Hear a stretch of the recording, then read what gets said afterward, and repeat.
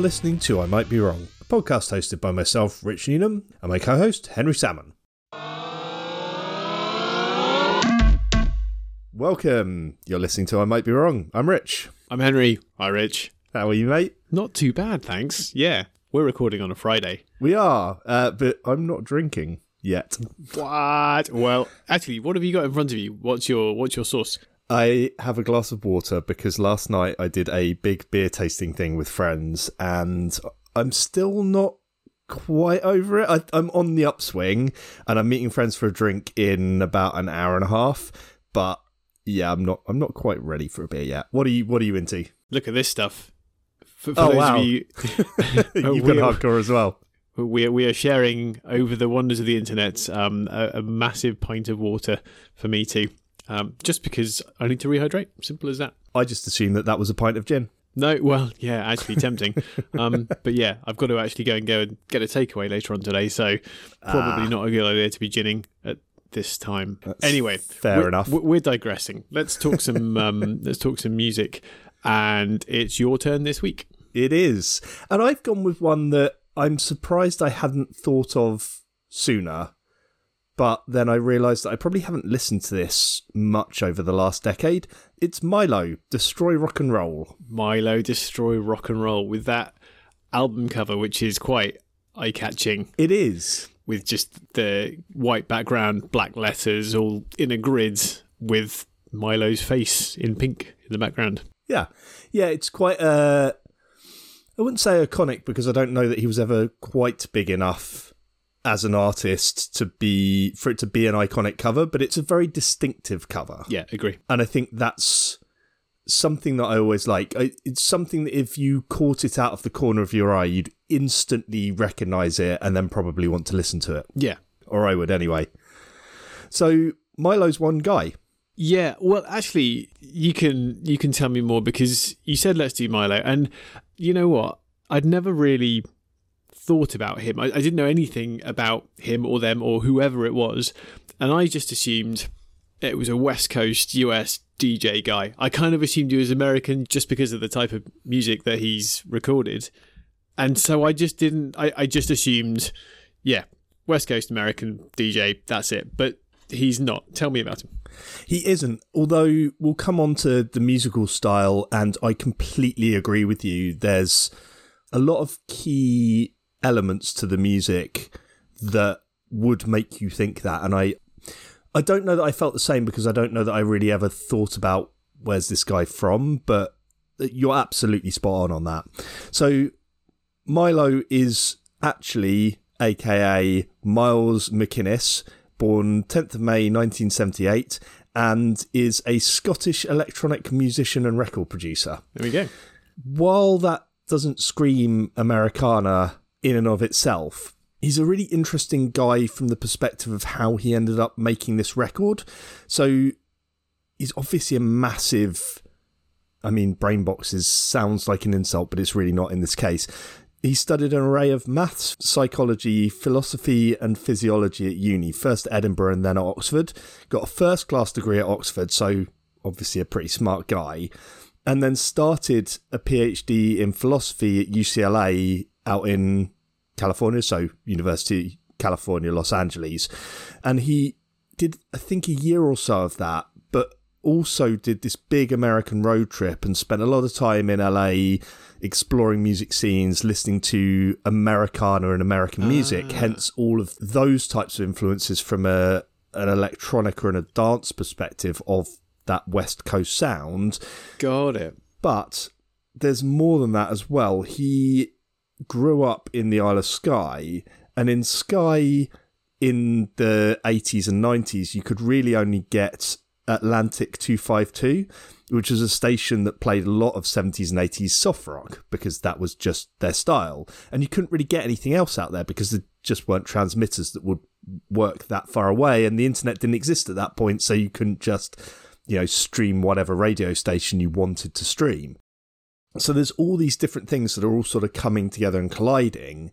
And what is really fascinating is that he'd never really made any music until he quit his PhD having decided he should be making music, at which point he went back to Sky and started creating this music basically on a computer in his bedroom. Wow. That's great. That's a cool story. Yeah, it just seems like an incredibly crazy risk to make. But actually, you listen to the music he's produced, and it is fantastic. Yeah, it's well, the first word that popped into my head was thoughtful. I'm not quite sure that's spot on, but it's very well executed. Mm-hmm. It's not like, actually, before we get into the real detail, what is his music like? Where would you plonk his style? Okay, so I had to think about this because it's an odd intersection of things. So it's first and foremost electronica. Stylistically, it's in the ballpark of ambient house. So it's fairly chilled. There's lots of samples. There's synths and electro beats. But then it weaves in all this 80s synth and soft rock and guitarsy stuff into the mix. And actually, a lot of the music that is in this and the samples that are in this are 70s and 80s soft rock staples from his childhood. Right. Which kind of makes sense. Yeah, absolutely. And in terms of artists that I would compare this work to, a lot of the articles that you read sort of throw in Groove Armada. They talk about French dance, particularly Daft Punk. And Basement Jaxx. Yeah, maybe like a chilled out Basement Jaxx. Yeah. And then you've got Röyksopp, who weren't necessarily name checked specifically, but for my musical taste, I think that's a really close match for a number of tracks on this album. That's fair. I would agree with that. Yeah. Daft Punk being mentioned is also quite fun because there's a quote from him when he talked about quitting his PhD, where he says, "I was beginning to think I should really be doing music, and I was kind of aware that when Daft Punk or whoever were my age, they'd already made their first album. I mean, I was only 22, but I just felt it was time to get on with it." That's cool.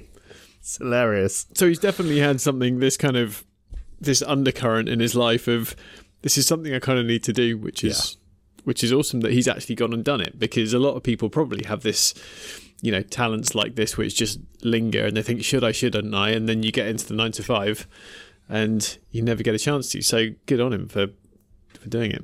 Right, and I guess that's the perfect time when you can go back to your parents, sit in your bedroom. He had an old G4 Mac, I think, that he made this on, and a keyboard and a sampler and just very base equipment that you would need for making this type of electronic music.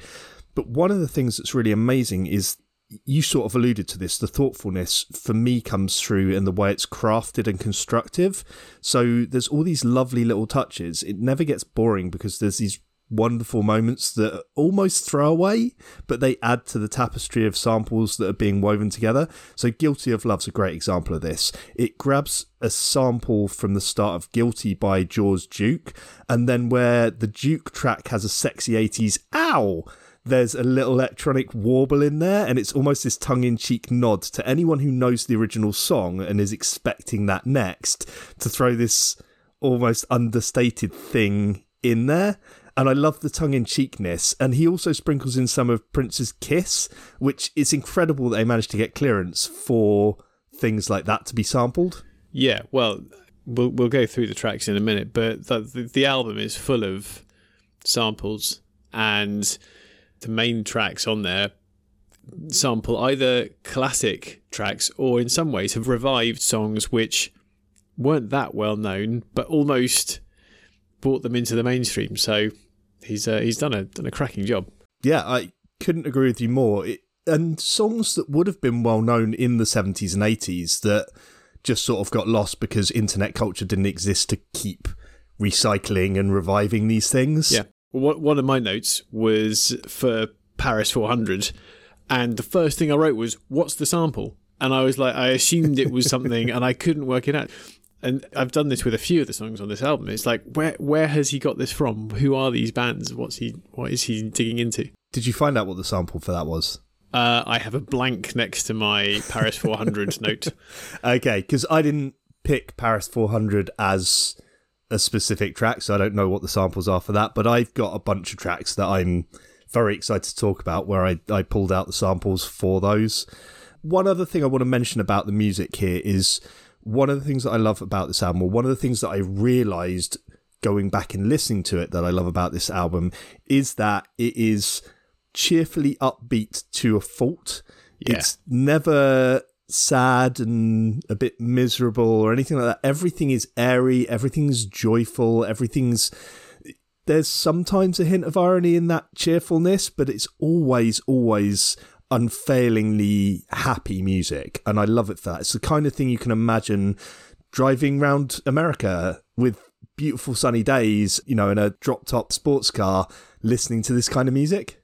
Yeah, there are a number of tracks on here which I've walked into pubs or bars or nightclubs even, and these songs have come on, and you kind of can't help but start nodding your head and going, yeah, night out, and just because this music is so upbeat. Yeah.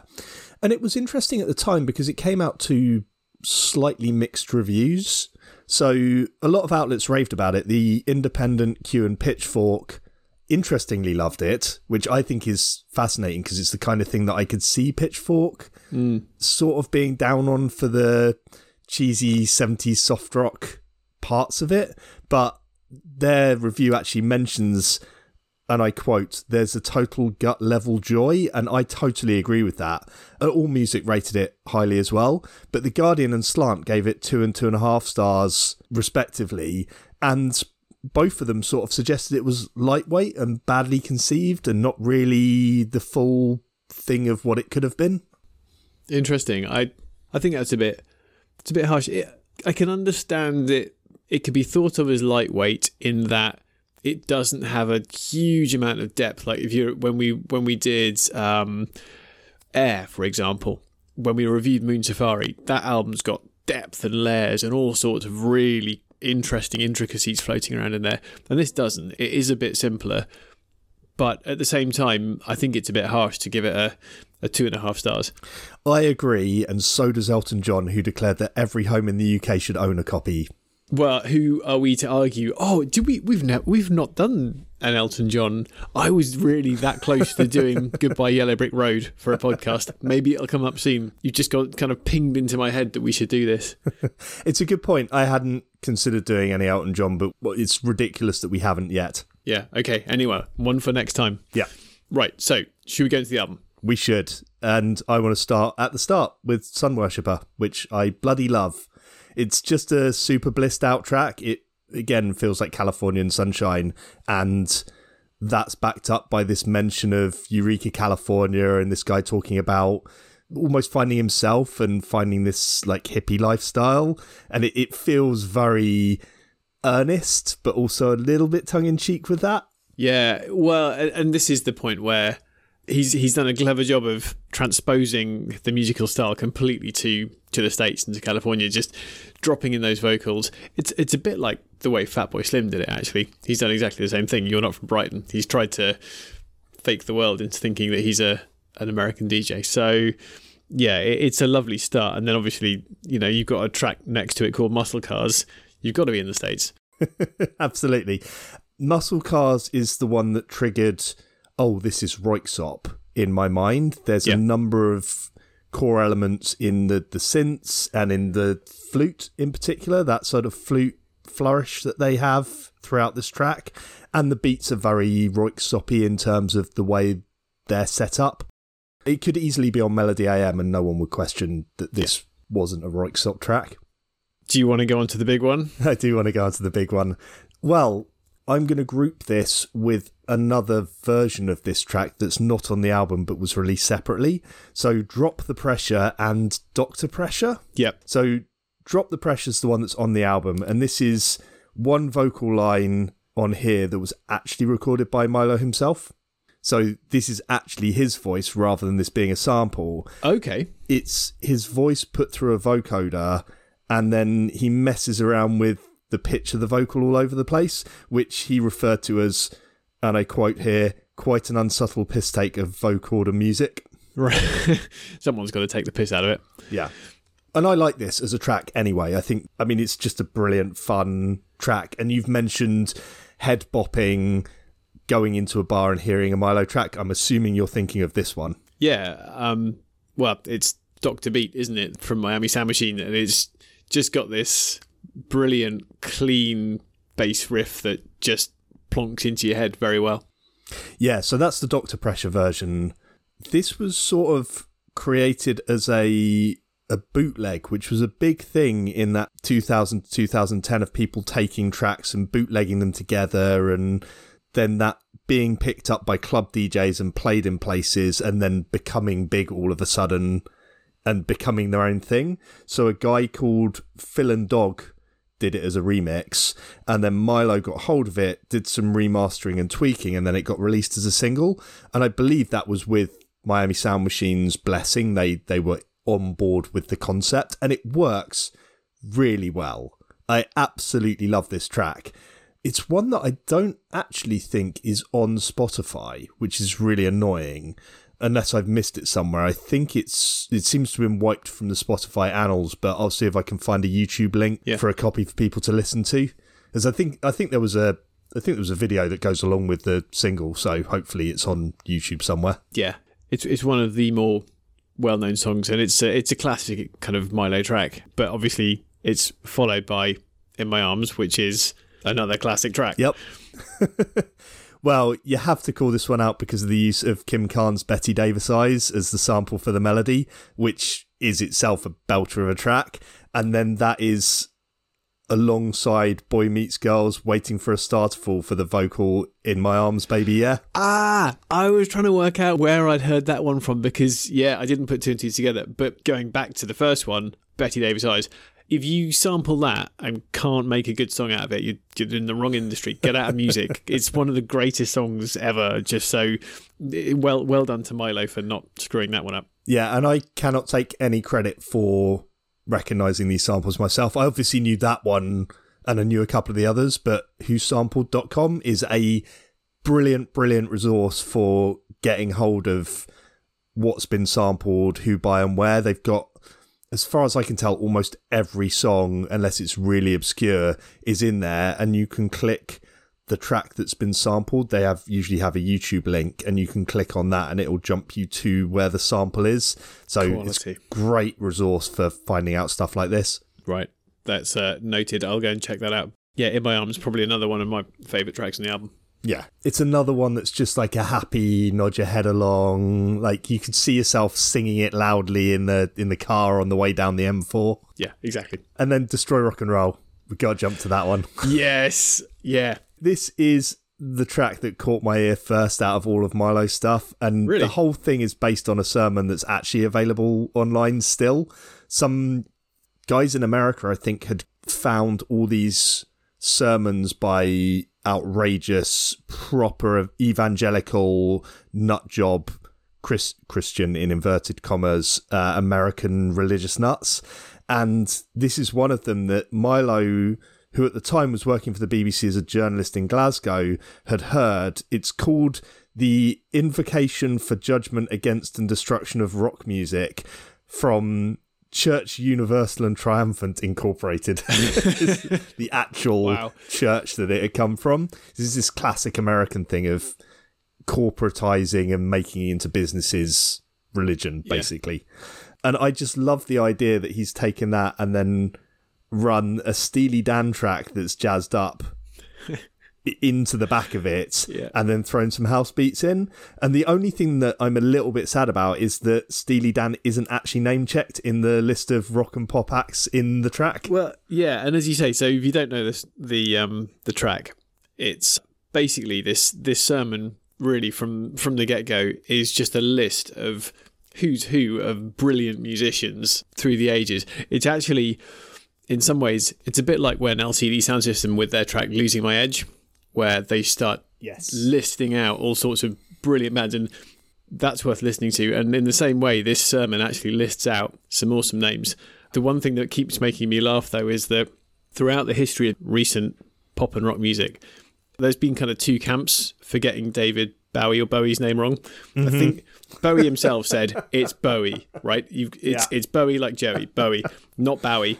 But in the sermon, the guy manages to not do Bowie. He doesn't do Bowie. He says David Bowie. Like, right. Where did that come from? Unbelievable. Also Cyndi Lauper. I missed that one. Yeah. Completely fucks that one as well. And it's wonderful. One of the best things about this whole thing is... So it starts with just the sermon. So the first, 20 seconds or so is just this guy getting into the sermon. And then he starts layering on all these little musical pieces.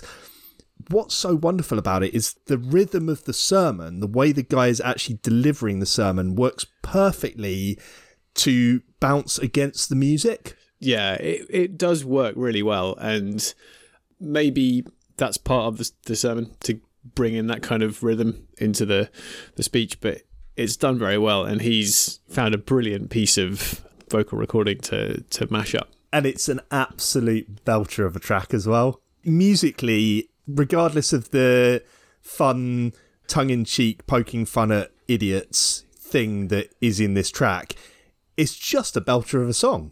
Yeah, simple as that. And I guess for me, the only downside is, in my mind, the album starts to kind of slip away after this point. It just goes a bit samey from this point on. I don't know. Have you got any other big tracks later on? I've got two more that I want to mention off the album that I really love. Ricky, partly because the way it slides out of Destroy Rock and Roll and into Ricky is a really beautiful transition. Yeah. And this is another track that just sort of keeps that rhythm. I actually thought it was all part of the same track until I actually paid attention. And again, it's not a long one, but it's a good track. It's a fun track. And then Otto's Journey is the other one that I think is another good track. It's a nice outro. It's more just sunshine-laden stuff that makes me think of imaginary summer road trips that I didn't take in my early 20s. Yeah, it is that. Is safe the right word? You can put this on and you can enjoy it. It's kind of, if someone has it in a stack of CDs and you're at a random person's house, you can put it on and no one's going to go, turn this shit off. You can't. It's good, right at the start, right at the end of a night, house party type situation. It's great as like background music while you got some mates over for dinner or whatever in a more casual one. It's a good background sort of backdrop to what's going on, and that's I don't know, maybe that sounds like it's doing it disservice. Again, we talk about easy listening, but it isn't so harsh or challenging or weird or out there that people will sort of be put off by it. I'm a huge fan of musical backdrops. As you say, I think that's actually quite a good word for it, because come on, the number of times where you've been in a bar at sunset somewhere and you're having a really good time with friends, and then a really good song comes on in the background and you're talking and one ear is trying to listen to this music because it's amazing, and the other ear is listening to your mates because they're saying something funny. It just builds an atmosphere, and I don't think backdrop is a bad word, actually. I think it kind of captures, an event. Yeah, it's important to have things that you don't want every single album you listen to be something that you have to spend 100% of your energy and focus on, and you can only do it in a darkened room with incredibly good headphones or really great speakers and no one can interrupt. Kiddo. I mean, it's important to have albums like that, but they can't all be like that. Yeah. So we've got to the end of Destroy Rock and Roll. What was next? It's almost like we discussed this beforehand. It's a cunning plan. Yeah, so this is one of the weird things about Milo as an artist, is that he's certainly got attention. He wasn't necessarily the biggest artist, at the point of release here, but he was getting lots of attention, lots of radio play.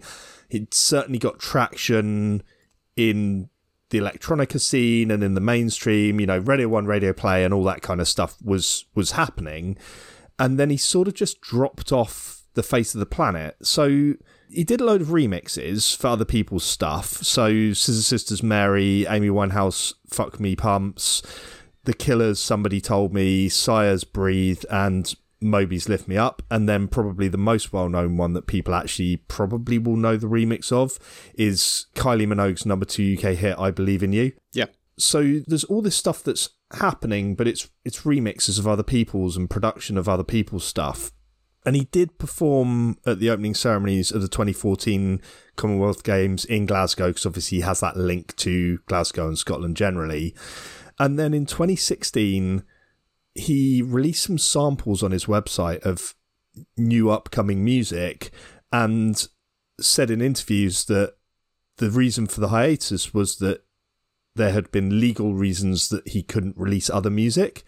Now, this is a weird one for me because you'd think maybe this was tied up to all the samples that he used and not getting clearance and all that kind of stuff. You could understand that that might be a thing, but that wouldn't tie someone up for a decade, because normally that stuff is just somebody goes, you didn't get this cleared, and the record company goes, oh shit, how about some money that we made out of this record to compensate you for the stuff we didn't clear?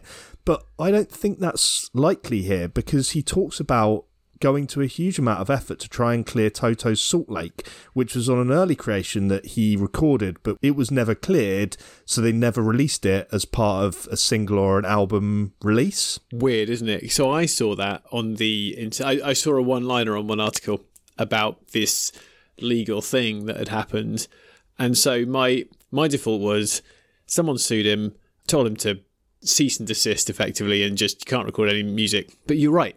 How could it stop you recording music under your own name, doing your own stuff? There's no way that would happen. Right. And the other possibility is that he'd had a falling out with a record label and they were saying, you can't release any more stuff that's not on our record label. And he was saying, I'm not releasing any stuff that's on your record label. Well, we've seen that kind of impasse with artists and bands and their record labels in the past. I can't remember who it was. It was George Michael or someone like that who recorded like 3 albums in about 4 months because he was just desperate to get out of a record contract and he had a certain number left. So I can't remember exactly who it was, but I remember hearing this story years ago where it just dropped a load of shit, basically. It was like, there you go, there's your albums, see you later. And they're all rubbish, but it was just like any other George Michael album. Sorry, careful. I'm going to be horrible. I think George Michael's rubbish. Maybe, there we go. This is for another time. That is definitely for another time, and I'm not necessarily the right person to defend him, but I think that's harsh. Anyway, middle of the road. Anyway, sorry. That couldn't happen because the record label that this was released on was a record label that he co-owned with some friends. So again, how do you have a dispute with a record label that you co-own? Doesn't make any sense to me either. And the other weird thing is that this was in 2016.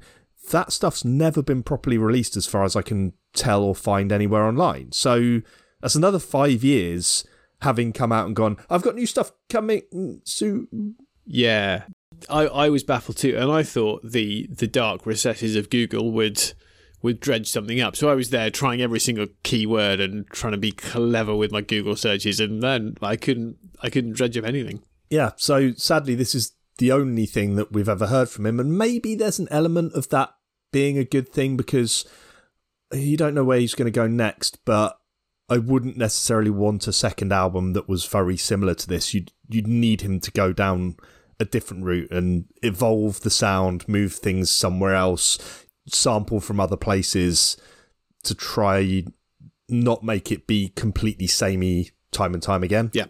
Yeah, I agree, and it's sometimes you just take a good album like that and that's your little masterpiece. And look, let's face it, this guy is smart, right? He's got an academic career. You might just want to do other things, and he's done music with other people. So I'm sure someone with a mind like his probably is searching off into all sorts of other avenues as well, not just recording another album. Yeah, agreed. Yeah, I mean, that would make sense, and I would be, fine with that being his reason. It was just weird that the legal reasons, undisclosed legal reasons, comes up. Yeah, it's a strange one. Fishy. Anyway, if we ever find out, we'll put it on the podcast as a little press release. Yeah. So moving on then from his future is onto your interaction with Milo. Ever bumped into him? I don't know how much touring he did for this album. I guess there was some, but I didn't see him live when this was out and about. I don't know if you managed to pick him up at a gig or a festival. To be honest, I can't even remember ever seeing a gig or a festival with his name on it. Maybe I don't operate in those circles of that kind of music. Yeah. Maybe it's more festival and gigs that he hasn't been at, but no, not been a thing for me. No. And again, I think it would be a fun thing to experience at a festival, maybe late night at one of the European festivals, or, a sunset set somewhere. But I don't see that happening anytime soon. Yeah, you could definitely imagine him on on a stage in Ibiza or something. Exactly. And doing a big old set with all of that shenanigans going on. Yep. Feels a bit like his kind of style. So what about influences? I don't know that I think of this as an influential album in terms of it changing my tastes, because all of the elements were already there with a lot of the stuff that I'd been listening to that we've talked about previously, like Air and Röyksopp. Yep. This to me is just a beautiful, fun, joyous thing in the middle of the mid-aughts that was lovely and wonderful. And I think people might have forgotten about it, so having a reminder, or people that never discovered it in the first place might really enjoy it. Yeah, well, that's exactly how I describe it. It's this little self-contained entity in itself. And in some ways, the artwork, the music, it's just a little package of wonderful kind of clever dance music, which I'm really happy exists, because I'm not dying for another Milo album, but this one is a kind of good, you've got it in your back pocket. I think the two things that make this stand out for me are what you've mentioned before. If you hear it in a bar, your ears instantly prick up and it makes you smile. And two, this is an album that I've gone back to over the years, not necessarily constantly, not necessarily every year, but it will pop up in my listening at some point. And I've really, really enjoyed listening to it over the last week or so while I've been doing the research. I agree. Yeah, and me too. When I saw the album cover pop up on my Spotify, I was like, an old friend. It's back in the room. Exactly that. So I think you've chosen really well, and I'm kind of surprised that we haven't had this earlier, but yeah, great pick. Good choice. Cool. All right, thanks, folks. Cheers for joining us again. We will be back soon. Cool. Cheers. Thank you for listening to another episode of I Might Be Wrong.